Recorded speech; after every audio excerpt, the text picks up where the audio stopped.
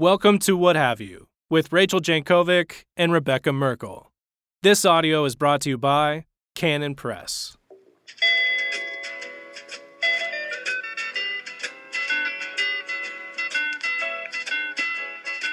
Welcome back to What Have You. I'm Rachel Jankovic. I'm Becca Merkel. Yep. And we made it through the 4th of July. Made it through our big... Becca... What? I posted on our... I saw. I was not being a hypocrite. I made pies for the 4th of July. But guess who was a hypocrite? Guess who didn't make any pie on the 4th of July? I delegated covenantally, and Belle made like 900,000 pies in my kitchen. But only one that came to our house, which was chocolate. Yeah. Yeah, okay. We have work to do, apparently. Fine. No, actually, I was really quite delinquent on getting to the pies. Yeah. And then it was my hypocrisy that came over me quickly, and I whizzed out 3 pies. But I think the strawberry rhubarb one was actually really good this time. Yeah. Well, I feel like strawberry rhubarb pie is a magic elixir. It's because it's the top. I love it so much. It touches everything that pie ought to have, like the tartness and the brightness. Yeah. And there was a boy at your house for the 4th of July. A visitor, yeah. A visitor who, he tasted strawberry rhubarb for the first time. And he was a delight to watch. Because he's the person I'd like to invite to come back. Whoa, what is this? Dad, what is this? This is amazing. Then he leaves. Then he comes back a few minutes later and goes, this is mind-blowing.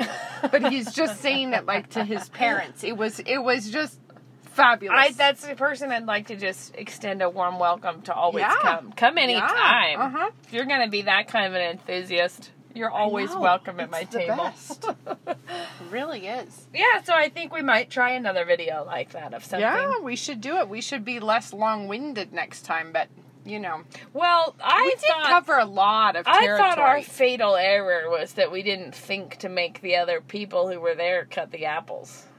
Slice things. We could have been done much faster. It's but true. I think they edited a lot of that out, I assume. I didn't watch it. Probably. All right. So, Becca, we need to talk about Called.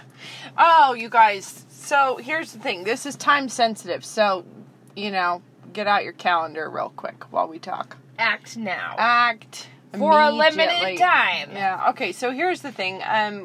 For the last few summers, it's relatively new. There's a Worldview conference for teens. It's like high school age, 15 and up, I think. Here in Moscow, it's most of a week. There's lots of activities and teams and talks and all sorts of stuff. And it's a lot of fun. And it's been really popular, and there's a waiting list. Like, it's hard to... It's really and it was very maxed out this year. So, and up until yesterday, we were still holding on to hope that it would happen because Idaho has been opening back up and everything. But locally, they clamped back down again, and it became obvious that it's just not going to be able to happen. So instead of it being what it was going to be, they are moving the plenary talks to online. And this is going to be next week. So what is today? Like the 7th? Today's Tuesday. July 7th. 7th. Okay, so it's going to be next week, a week from today. And what they're thinking is if you want, all the students who are signed up are going to get their team t-shirts and everything. They're going to get all that in the mail. But if schools or churches want to host their own, like, mini youth group watch party kind of a thing, you can register for that, and they'll send you t-shirts and stuff.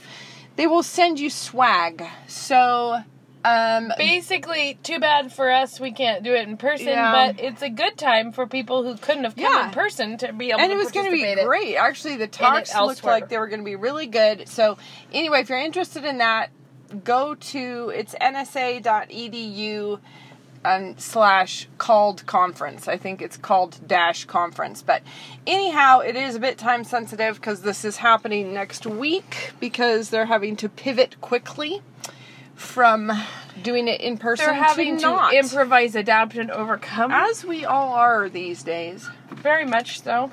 That's the truth. Yep. Yeah, so anyways. So that's happening. Also, I should tell everyone about this. I got my 2 slabs of marble. It happened.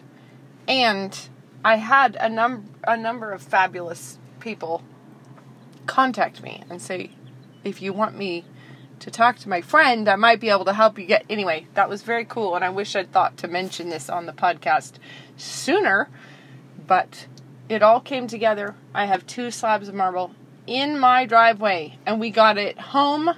We had to drive it like 100 miles, and we got it home and got it out of the trailer, and it's in my driveway, and nobody died, and the marble is intact. So congratulations. Well, that's a major congratulations. This was Way to source that. Quite a time. I mean, I just kept thinking, like, we have a car and a trailer. Think of the people that were trying to get big slabs of marble hither and thither with a donkey and a cart. Yeah. Yep. Makes you appreciate those people who built those beautiful, huge, massive things back in the day. Yeah, so much work went into that kind of thing. So much work. So deeply much. Anyway, so here we are. Rachel? Yeah, I'm being kind of a dud, I think. I need to, snap to and come up with something to say of interest. Yeah. I was telling you on our way here that I have been listening to this audiobook that's 30 hours long and definitely over my head, but still all the same fascinating, and I'm liking it. I feel like the reason it's over my head is because it's an audiobook, for one thing, which means that listening to a history book read out loud, I find denser academic works, you do tend to stop to loiter over a sentence, or where you go back to the beginning of the sentence to make sure you understood that. But when you're listening to an audiobook, it just trots on past you, and you're like, well, I got the main essence of the thing. Luke's been listening to it. It's called, I'm going to double check so I don't, it's quite cool, though. It's called Albion's Seed, and it is about, Albion's Seed. It's 30 hours long.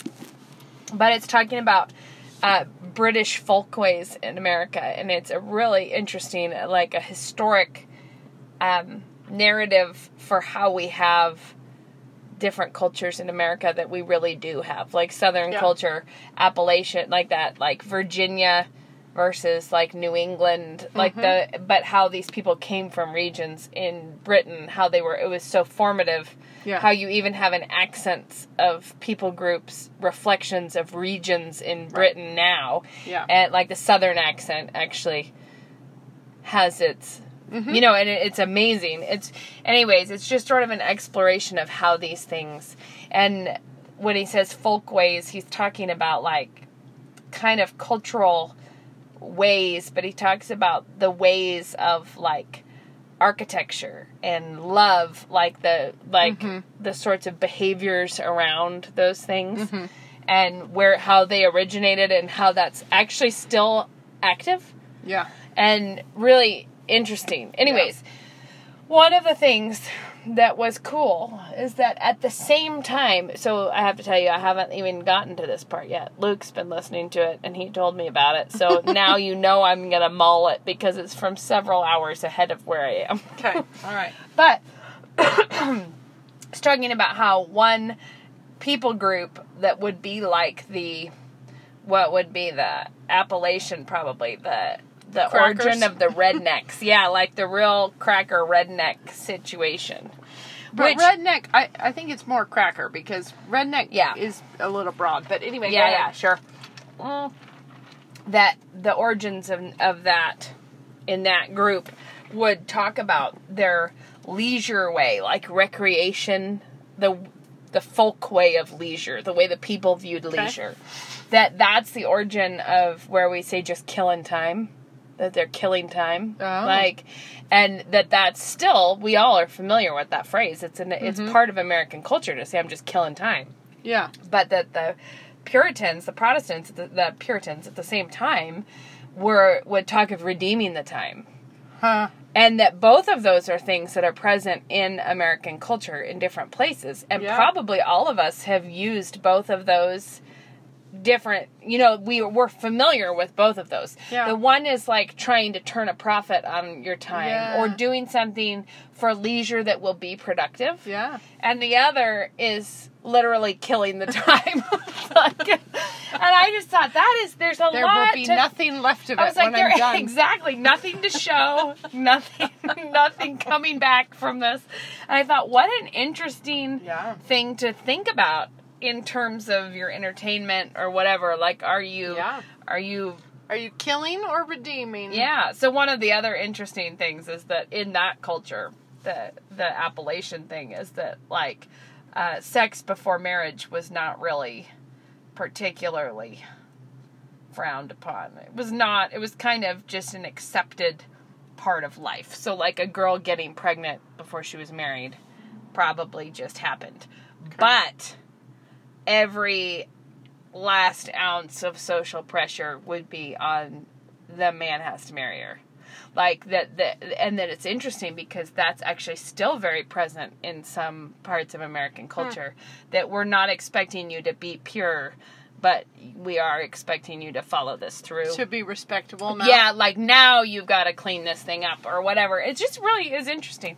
But there's lots of stuff. I was telling Becca, there's a lot of stuff in that Puritan time where you're like, wow.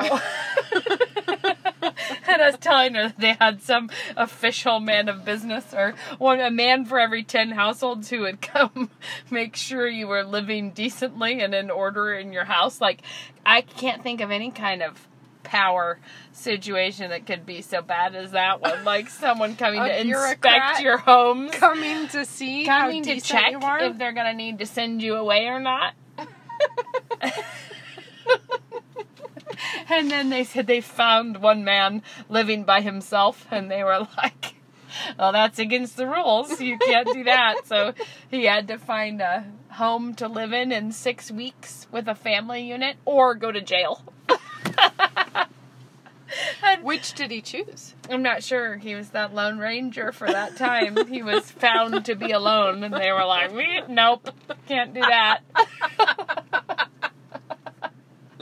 But I was telling her, I can't even imagine the weird kind of squicky pressure that it would be to have left one country to go try to start a whole new society, trying to hang on to the good things and eradicate the bad things. I feel like it'd be everybody snapping chalk lines every which. Oh my word, that is how I felt too. You feel like they would be so.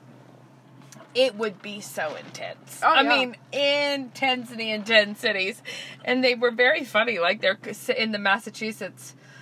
They were in Massachusetts. They would send people away. Like, if people were not meeting their expectations for their new society, they were like, well, you're going to have to go. I think that's really kind of amazing, but you know, and a little cancel culture going back then too. Yeah, and it's so fascinating. Like in Massachusetts, where they all in that Massachusetts Bay Colony, when they were all there, that it was colder then when they first settled. It was like called the mini ice age. It was actually a really cold time.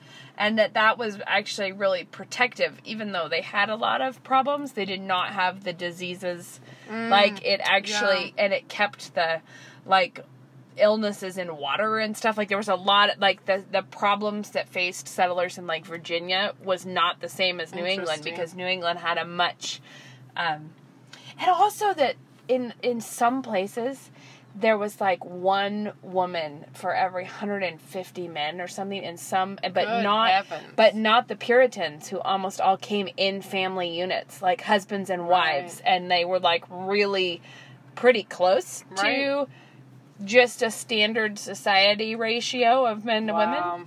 Anyways, really interesting. I'm telling you, it just trots by me on the audio, and I go, wow, and then I'm like, what was that? I would like to quote that, but I have no idea what it said. Or I also need a big map of England, because he's always referring to all the counties in England, and I really don't know where they are. I have no instinct that way. No. So I'm like, I lived there. I still don't have an instinct. Yeah, but you can tell that the author is expecting you to sort of know what you're talking about. But there were like I don't know. I feel like it's a little bit like here we have Latah County is the county, but then there's the Palouse, which is not it's not a governmental thing, it's a terrain thing. And I kind of feel like the same thing happened in England, but I could never keep track of which was which, and there are overlays. Yeah. You know, of what we're talking about. But that's what I can tell, that my absence of knowledge about that is keeping me back from fully tapping in. That'll hold you back. But I recommend it as a bizarre listen, and it really does make you appreciate your life situation, that you're not in that one. I also thought it was really funny. If you're getting a little tired of 2020. Somebody said on there it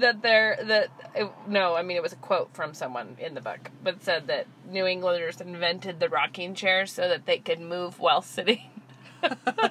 And apparently a bunch of visitors in New England were like, what on earth? They said even the children seemed to only run from place to place, not walk. They were like wildly industrious people.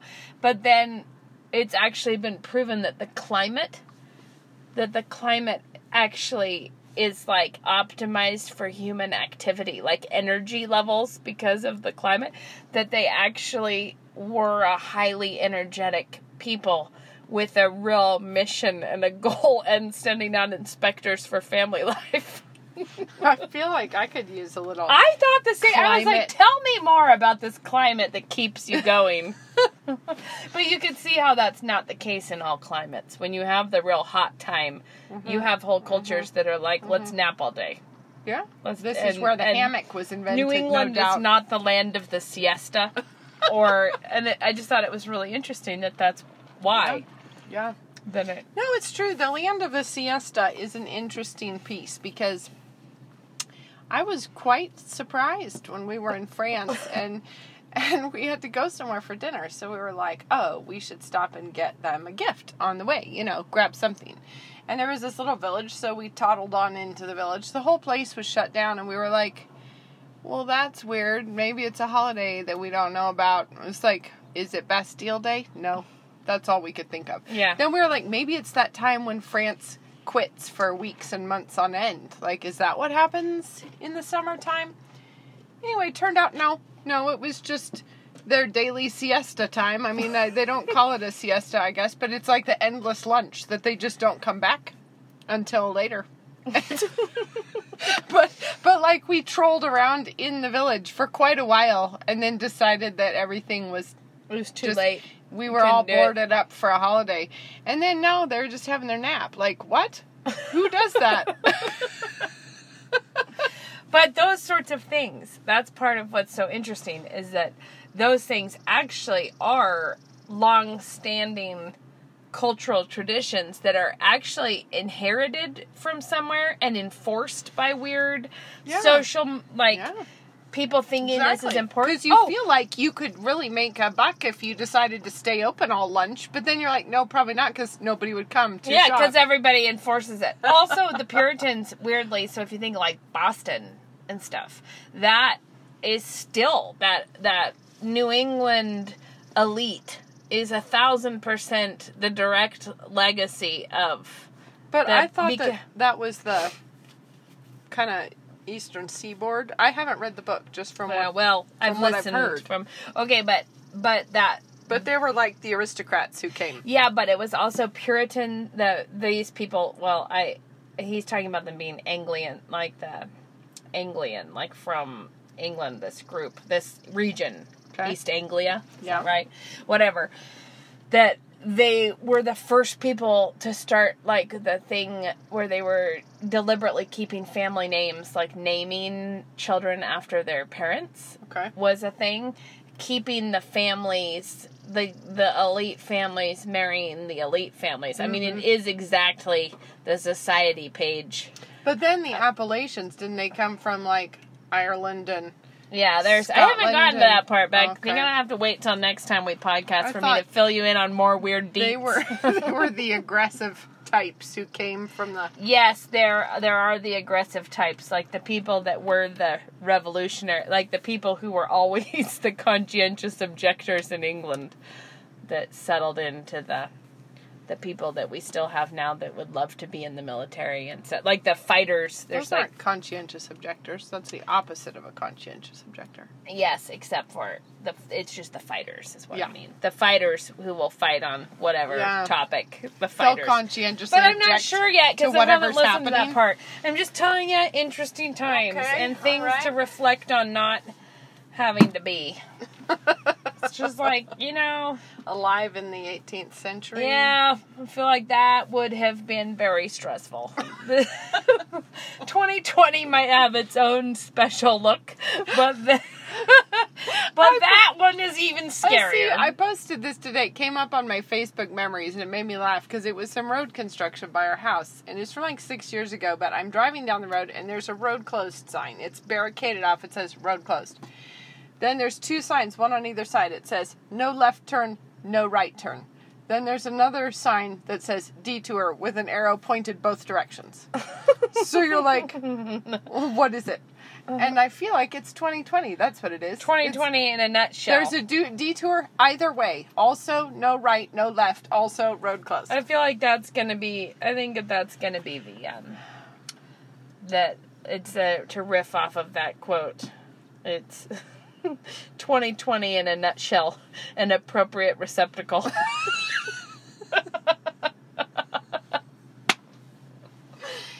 Yep. Always like. I know. I would really like it if we look back later on 2020 as being the year of doom and not the 20s. Man, Becca. We already did there were the roaring 20s, and now what are they going to be, the manic 20s? The bellowing 20s. The frantic 20s? The fussy. I hadn't even thought about 20s. That. What if it's only the beginning of a fresh new decade of fun? Where we have all become all the time really tedious to petty each other. Monsters, to say the least. I think I'm so... You can just be so thankful that God actually knows what he's doing and is in charge. Yes. Because, man, there's no hope if you don't think that. No.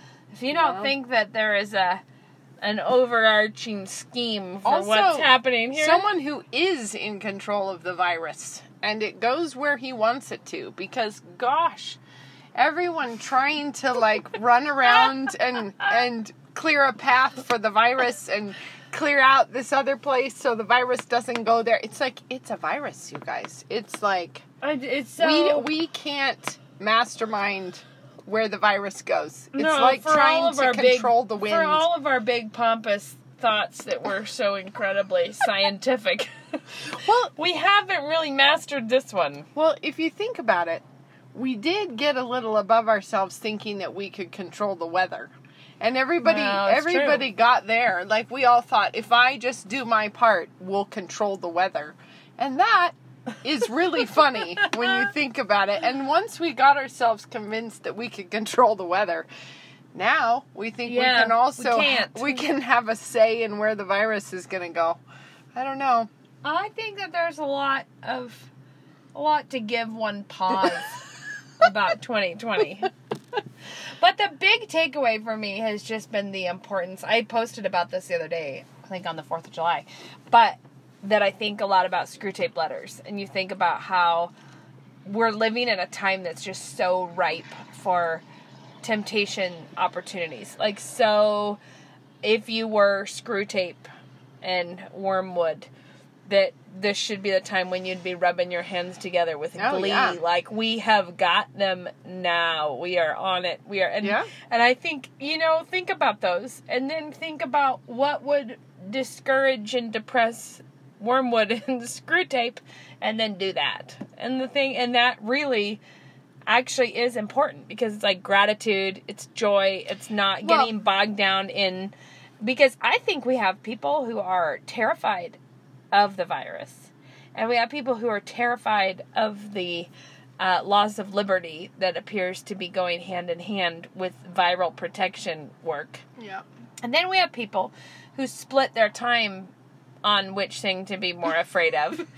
But we're really struggling to just not be afraid, right? To just give it to God. But to still care. That's the thing. To care, to pray, to worship, to, to be to have really, an opinion without being terrified. Yeah. And anyways, my point is, it's time to thwart. Well, I think what's interesting is that God specifically told us how to fight things like this, and it is the armor of God. Right. And so, if you do want to actually fight the situation, that's how you're going to do it. Because we don't wrestle against flesh and blood, but against principalities and powers, and that is how you deal with things that are way above your pay grade. That's how you deal with it. Yes. And this is off topic, except for you said principalities and powers. I often think that the part that really blows the mind reading the book of Daniel is the part where Daniel's terrified and Daniel is praying. Yeah. And then in comes an angel who's like, I was trying to get here for a couple of days, but I've been... weeks. It's 21 days. He's like, I've been fighting the Prince of Persia, right? Yeah. He's like, I've just been not able to get through the Prince of Persia, so... But not until your prince, Michael, came and helped me. Yes. And now I made it here. But, got through. But he says, but you were heard 3 weeks ago. Yeah, it was trying to get to you to tell you you were heard. And I think that right there isn't, that is a fascinating moment. Plus, I think, I might be wrong, I'd have to go back and look, but I'm pretty sure that guy, the one who showed up there, I don't think we hear his name, because he says your prince, Michael. Yeah, and I think one time I thought it was the Archangel Michael, but it wasn't. No, because Michael came and helped him. I think that Michael, I don't think is the Archangel. Why? I don't know, I think whatever. Was. Clearly, I think I thought it was an Archangel who, I was like, it's just beyond intense. But I think it was the Archangel Michael is the Prince of Israel. And I don't know. I think I just remember someone saying, no, it's not the Archangel. And I was like, okay, well, maybe I'll need to go back and... But my point is, that is an incredible, it's just an incredible and complex... And Old Covenant governmental structure. Yeah, but I know, but I think I'm trying to say that there are times when being afraid would have made more sense. And now that we know that there's no obstacles quite like that anymore. No, because Christ has overcome the principalities and powers. And so actually there is a new structure. You know, there is a new system of governance than there used to be. Yes, totally. Well, and that it was so intense because that was what was happening at that time, right? Mm-hmm. So overthrow of that. Well, that was a random topic shift, but I wanted to say it because what you said reminded me of it. Thought, if you want to imagine a scary time to have been. Well, but in other mentions about the Archangel Michael, the one I always wish we knew more about is when he was disputing with Satan about the body of Moses. Mm-hmm. And during that time, he did not bring a reviling accusation against him or something like that. Isn't that what it says in Jude? Yeah. But he didn't. So if even Michael, when disputing with Satan about the body of Moses, does not speak disrespectfully. Just makes you think, wait, hang on. When what was happening? I know, you're like, could we get a footnote about that? But that also just... Since we're shoestringing topics along but Moses is the one that I was going to say... It's interesting to have... Because Moses was buried by God. Well, Well, apparently they had there was a dust up about something. That. But the thing is that's the passage that was cited when we were young, and there was that song going around, which I don't know if anyone ever sings anymore, but it has the verse about if the devil doesn't like it, he can sit on a tack.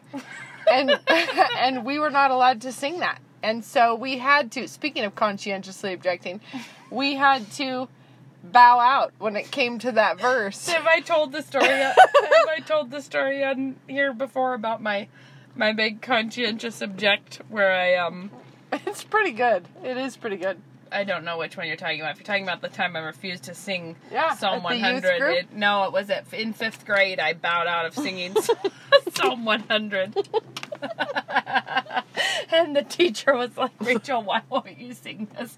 I think it was in 5th grade. Why are you refusing to sing this? I was like, I think it's disrespectful. And they were like, why? And it was because I thought that people were saying, for the Lordy is God, instead of the Lord He is God. I thought it was a nickname for the Lord that I felt we shouldn't be using. And I stand by that decision had that been the case. But no, then worse, I went with a friend to her youth group. This is the one I was thinking of. And there was an edition of Spring Up a Well going around at the time where there was a lot of emphasis on the hand motions of splish, splash, splish, splash. Yeah. And some people doing the slow splishes and some people doing the fast splishes. And there's a verse in that one where it talks about the blood of Jesus, and then the whole unfortunately song is, isn't it? Well, no, because, like, if you're just gonna splish splash when you say, spring up a well, into my soul, spring up a well and make me whole. Okay. You can, one presumes we're speaking of water there, but when you get to the blood of Christ, and you're asking people to do irreverent splishing and splashings, it's a problem. So there I was, in the youth group, with a friend, and I was like, well, I'm going to have to not sing this one. I'm going to have to refuse. So I didn't. And the youth group leader calls me out. First, he makes an announcement that if anyone is caught not singing, they're going to have to get up and sing a solo of it. That was good. So he makes that announcement first. Then he says, let's sing Spring Up a Well, which I already knew was the one I couldn't sing. It was like everything was funneling me into the world's most awkward experience. Because I didn't belong in this youth group anyways. I didn't know the other kids. I was just there with a friend. Yeah. I was not the person who fit in anyways. So there I was. And then Rachel, I see you're not singing. Why are you not singing? And I'm, because I think it's disrespectful. Did he let you off? He didn't make me, I wouldn't have sung it, so he didn't try to make me sing it as a person ahead very awkward. Yeah, I was thinking the other day I have this anecdote from my past about the time when I was young, when I was fired from a volunteer position. And it was an interdenominational ministry. And I was young, and I was also feeling like it was really important that I be really aware. I was young, and I was also aware of the fact that we were not typical Christians. Sure. I knew our family cared about things. We don't do the motions on that verse. We're the people who might say no to Spring Up a Well. We're also the kind of people who say no to a lot of other things. And the devil doesn't like it, he can sit on a We say no to that. We don't but sing I think that I was more like, I was just aware of, I had not done much co-laboring with Christians from really different backgrounds. So I was trying to be really courteous, giving the benefit of the doubts, really constantly making up stories and anecdotes to accommodate what made no sense to me that they were saying. There were just things that I was really working against my own intuition on it to try to give Christian women the benefit of the doubt. Yeah. Because they would tell me something that was going on and I would be thinking, that's insane. You can't possibly be living a moral life. But then I would tell myself, don't be judgy. Don't be that person who... Right. So I went through a long time like this. And anyways, when it cracked, when the story came to fruition and that, I confronted someone on their sin. And I don't think I've ever before or after been as angry as I was at that time. I think that was my angriest anger of all. Like, really, genuinely. I think that phrase, ringing appeal over someone. Yeah. That I did that. I did not throw anything. But I was so upset because when it finally got to be the point where I couldn't not just say, hey, I think you're probably living in sin here. Yeah. Mm-hmm. When it had finally gotten there, it had been through so much personal effort of mine to not believe that. And I think that I felt like long have I labored to not think you're just immoral, but you are. And anyways, it was a splashing moment. But the thing that I remember, and I think that this is really interesting, is that it was a really formative experience for me because I can remember, because I confronted someone about their sin, and then I said that she was going to have to handle it, or I would tell on her to more people who would have authority to do something about it. Right.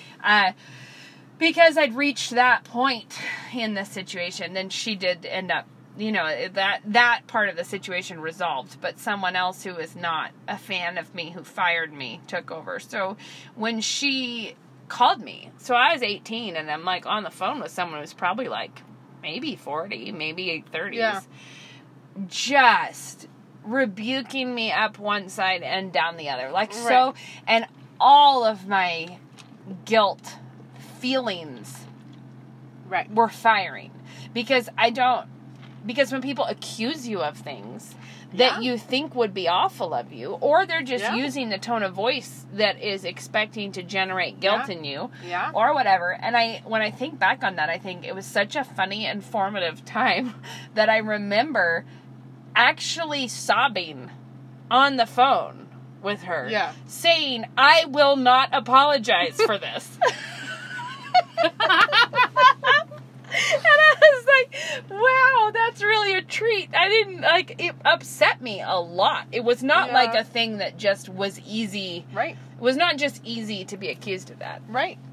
Because I was being accused of a lot of things. There were a lot of things that were specifically, we did not ask you to keep us accountable. And, just stuff that's like, you actually don't have, you can't say you don't want another Christian to notice you. Well, I had very different in one way, but a similar thing go down just on Saturday, because I went to Walmart, as one does. I had to grab something. I was on my way in. I had a mask in my purse, which if Walmart had asked me to put on, I was ready to do it if they asked me. I didn't see any signs. I see the greeter. I say hello, and he says hello, and nothing. So I went on in. To be clear, that in Moscow right now, there's an order for 6 feet of distance or a mask. Yeah. So if you are unable to social distance, you have to wear a mask. But there is an or in there. But also that was fresh, brand new. So right. Anyway, so I go in, and then I suddenly was like, I forgot a cart. So because I remembered something else. I was going in for one thing, then I remembered something else. So I was like, I should go back and get a cart. So I'm on my way back out the door at this point, but I'm still inside the store, but kind of right there in the meet and greet time in Walmart on Saturday at noon. So it's real busy. Mm-hmm. I'm the only person who isn't wearing a mask, and a lady just comes up and starts reaming me in the middle of Walmart. And same thing, trying to make me feel really guilty. Yeah, but she was like, I have a lung condition, and it's going to be your fault if I get sick. And everything. And she's trying to hand me a mask and make me put it on. Mm-hmm. And So I was like, I'm so sorry that you have a lung condition. And she was so angry and so like, no, don't be sorry. Put the mask on. It's not that hard. And I just was like, this is not okay. This is not all right social discourse wise. This is not how we should be behaving to one another in public now. So I'm trying to just be like, no thanks, you can keep it, and thanks anyways. I'm actually going to head out the door here right now, and she will not let it go, and she's getting louder, and a crowd is gathering around, and she's holding this mask out and trying to make me put it on, and it was just like her shouting at me that there is a law. But the thing is she was just a random patroller. She wasn't like in any kind of authority, and I just was in that thing where she was clearly working the guilt angle. Like, you have to feel guilty because when I die, is going to be your fault because my blood is on your head. Yeah, right. Yeah.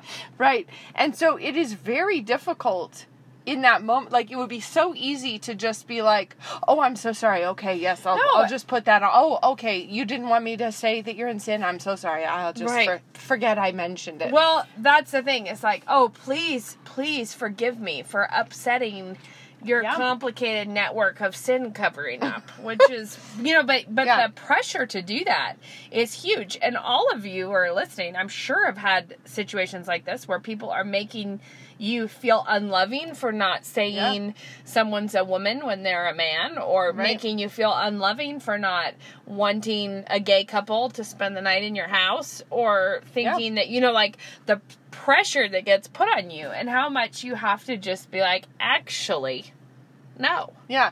And the thing is, I get that, like, your situation and mine are wildly different in one way. But the thing is it's really important to not allow yourself to feel guilty if it's not something that God wants you to feel guilty for. Right. And like, if more I had mundane, less cultural shaking sorts of ways, Christian women are epic at manipulating one another emotionally. And to have, it's such a good thing to not give in to false guilt about stuff. Like, there's a lot of kind of like, I don't feel adequately loved. Right. And then you're like, oh no, I'm so sorry. Right. But you have to ask yourself, did you do something unloving to that person? Or are they just working it? Right. Are they working the angles? Yeah. And the thing is like, if I had gone up to that woman and sneezed on her food or something, like, that's very different. But she just sort of accosted me out of the blue and was screaming at me. And the thing is to give into that is, whatever you think about the mask situation, that's a very, very particular form of coercion that I just don't think Christians should have any business. Also, another version of that is that, because of course putting the mask on is one thing, but there's always different little like, you have to do this, or and so like in Christian circles, sometimes people are like, you need to apologize for having hurt someone's feelings. Yeah.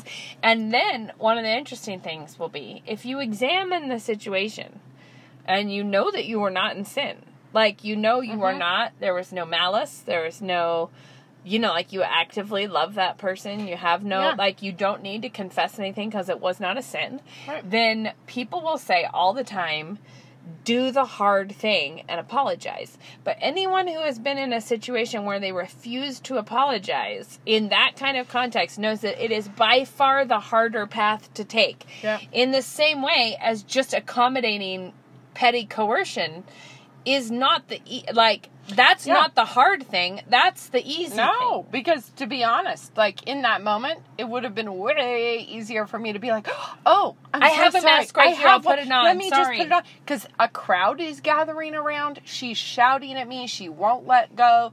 Like, the whole thing was being absolutely extra and not at all my favorite. No. And I just was trying to be like, well, I'm going to head out and you have a good day and thanks anyways. And that is actually much uncomfortable. Way harder. Or, actually saying to someone, are you sleeping with your boyfriend?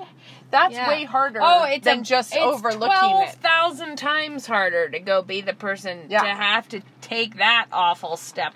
And then it was so, the whole situation is so disturbing and upsetting, but the reality is that is the Christian path is not to, actually, this blew by in the Albion Seed. It was one of the things I would have gone back and read again, because he was referencing keratos, which I think is, I'm assuming it's a Greek word, but he was saying it was, which is why I was wishing, anyways, like charity, about the origin of Christian charity. Okay.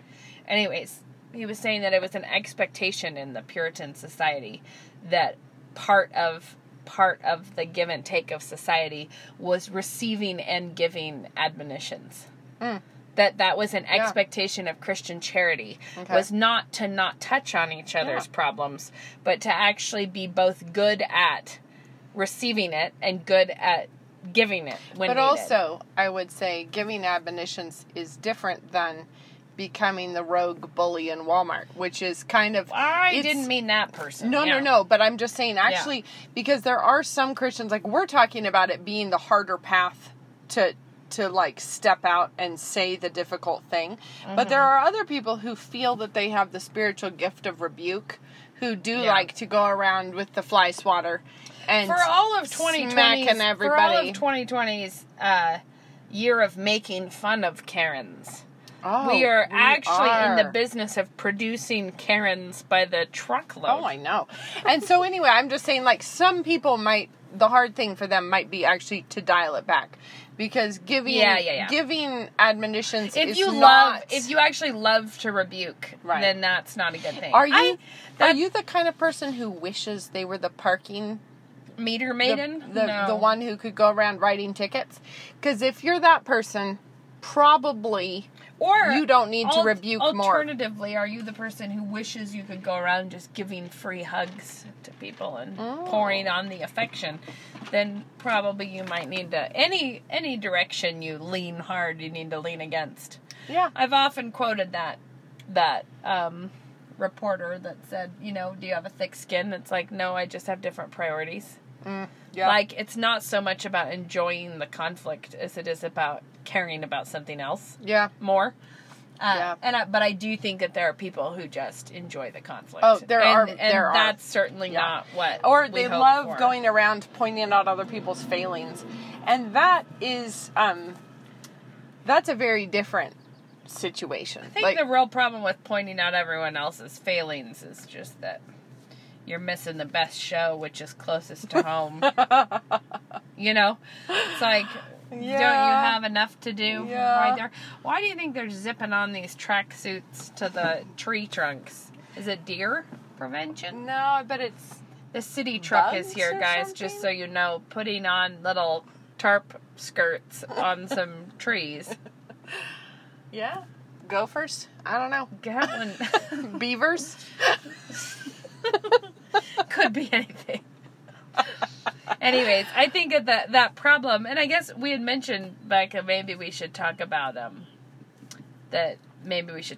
that living, being slandered, or what, and this is kind of part of that. It's just like refusing to feel guilt for things that you can't control, or like Dad said that one time when Mom was like, Dad, it's just lies, because our church has been featured again in the front page of the newspaper. Well, and to just add some context, the new mask law in town is likely because our church met. And they put it on the front page of the paper. They're making a deal about our church and also about the unsafety of having us in the town. Yeah. And also exposing... There's church member businesses. They're doing a full doxing thing. They're publishing people's phone numbers. They're telling everyone to boycott Christians. This is a time not Christians. People in our church, Christians. No, but this is just a time where we are facing, not that it is severe persecution, but it is actually as severe as it could be. Like, it's as severe as the people who want to persecute us have access to, if that makes sense. If they could run us out of town and burn our houses down, I think they probably would. But they can't. There was somebody advocating that on Twitter yesterday to burn New St. Andrews to the ground. Yep. Well, but that'll be fun for you. It's actually quite legit. They're publishing people's phone numbers. No, but the point is, just because they don't actually have the strength to do worse is not... it is not because they don't have the desire. But where is it? Is it in 1 Peter that says, like, brethren, do not think it strange concerning the fiery trial? No, it's just like, here's the thing. I keep wanting to be like, this is so crazy. And it's like, don't think it's strange. It's actually not crazy. It's just life of being a Christian. Yeah. And so anyway, that explains perhaps some of the context of the mask situation, because still to this day, we've not had a single case go into the hospital, as far as I've heard, right? I don't think we've had any. No. Our hospital has had an extra emergency tent up the whole time, and we've had nobody at all in the hospital. One. So it's not like we're living in the fumes of COVID, right? Well, no, I have no doubt that it will continue to grow here. Yeah, It's just also whatever. Anyway. But the point is it's not. There's quite a lot more packed into our current moment. Right. It's funny, here. and the loathing for people in our church has become somewhat pronounced. In some quarters. Like there are people who are just so angry about our church being here. But anyways, the point is, sometime years ago when something kind of similar to this was happening, Mom was like, Doug, but it's just lies. Because it is actually remarkable to pick up a newspaper. Like a newspaper. Yeah. And read things that are complete and total untruths about you in it. And all the way back in the day, this happened when they... did a news story on a conference that we were having here that was a conference on the American Revolution and the French Revolution. It was on Revolution in general. But it was Marxist Revolution. Yeah, but it was a history conference on Revolution. But they busted up a news story that it was a conference on slavery, for slavery. Advocating slavery, which it just never was in thought or deed or anything. It never had been.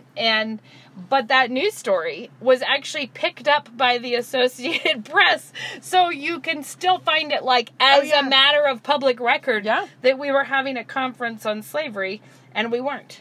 Ever.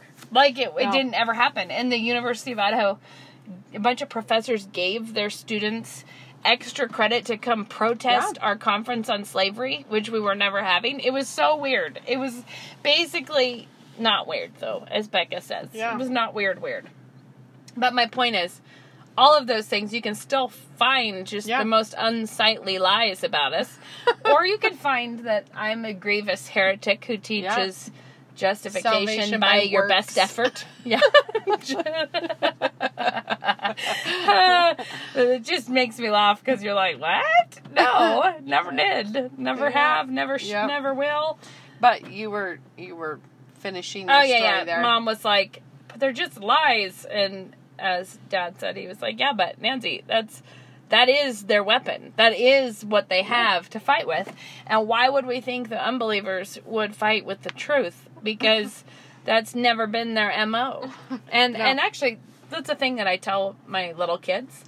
Most of my kids are bigger than this now, but they're the two littlest. Where I just say, if you tell a lie and you get away with it, it is... Maybe your parents don't see it, but God sees it. And it's like if you have two football teams playing, lies are the uniform of the enemy. Yeah. And truth is the uniform of God's people. God sees you running over to the locker room of the enemy and getting a different jersey on. He sees it. It doesn't matter. You don't fight for the enemy.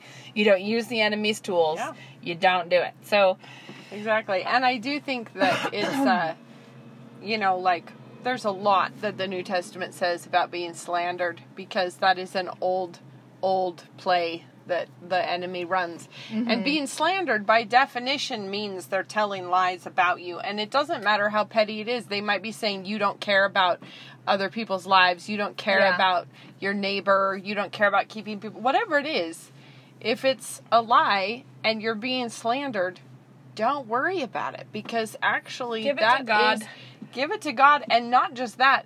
count it all joy. Like you're supposed to be exceeding glad when this happens. I want to say something though, because Lady Wisdom and Lady Folly are both out in the marketplace, like out in the streets, crying out to everyone.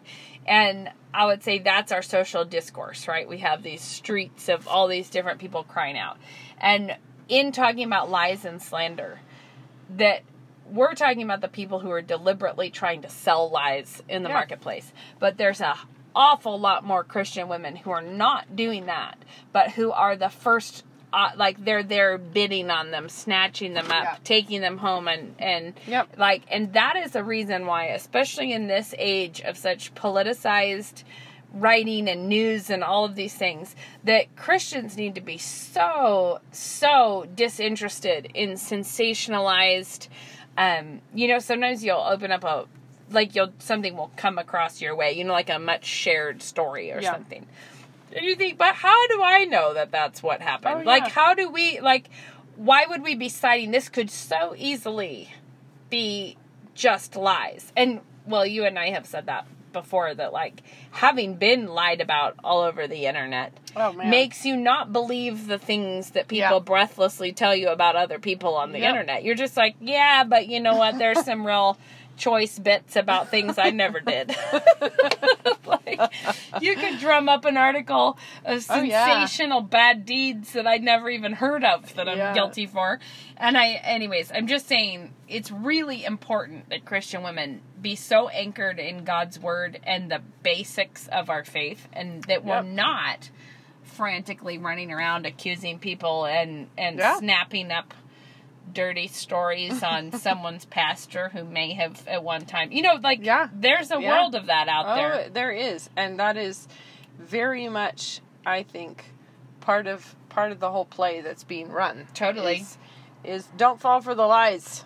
Don't tell lies. Don't believe lies. And on the other hand, there's an element of that's real simple. Are you part of the problem or part of the solution? And if you're neither of those things, then it's probably not your business. Yep. Right? So, agreed. Just maybe don't. Agreed. All right, so there's all of that, I guess.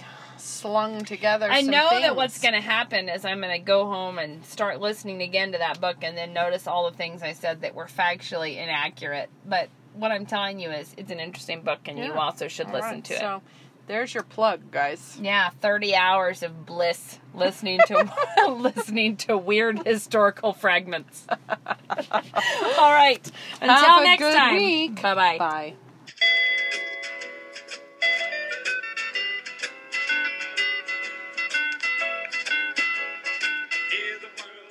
Thanks for listening to this week's edition of What Have You.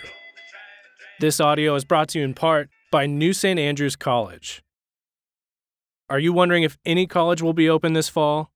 Look no further than New St. Andrews College. Graduating leaders who shape culture, living faithfully under the lordship of Jesus Christ.